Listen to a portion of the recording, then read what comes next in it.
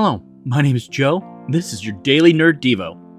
When playing Elder Scrolls, no matter the iteration of the game, I almost always find myself sneaking into homes, shops, and other places, taking everything I can to sell later to the next person who will buy it. Didn't matter if it was something sacred or mundane, if it would fetch me a few coins, it went into my bag until I could turn it into money. These funds were used for things I needed to complete the next quest or side mission. When reading in Jeremiah 52, the king of Babylon came against Jerusalem. They took everything from the temple. It says in verse 19, also the small bowls, the fire pans, and the basins, and the pots, and the lampstands, and the dishes for incense, and the bowls for drink offerings. What was gold, the captain of the guard took away as gold, and what was silver as silver. The Babylonians took the stuff just because it had physical value. They took the gold as gold, and the silver as silver, not because they were the things of the temple of God, but because of the material it was made out of. We do not walk into our local churches and start filling our pockets with things of value like in the game. Yet there are those who are stealing from the church. There are studies that show only 10 to 25% of the church body support the church with tithes and offering.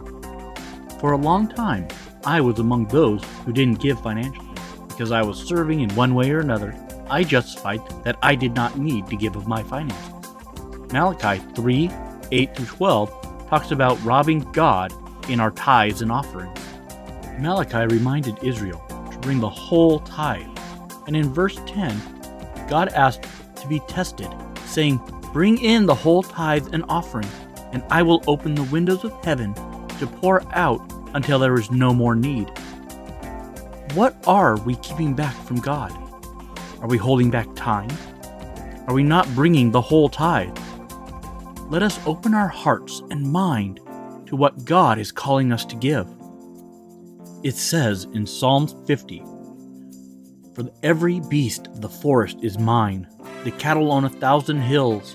I know all the birds of the hills, and all that moves in the field is mine."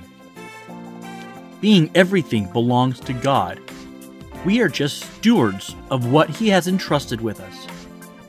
Why is it so hard to place it back in His hands and trust that our needs will be taken care of?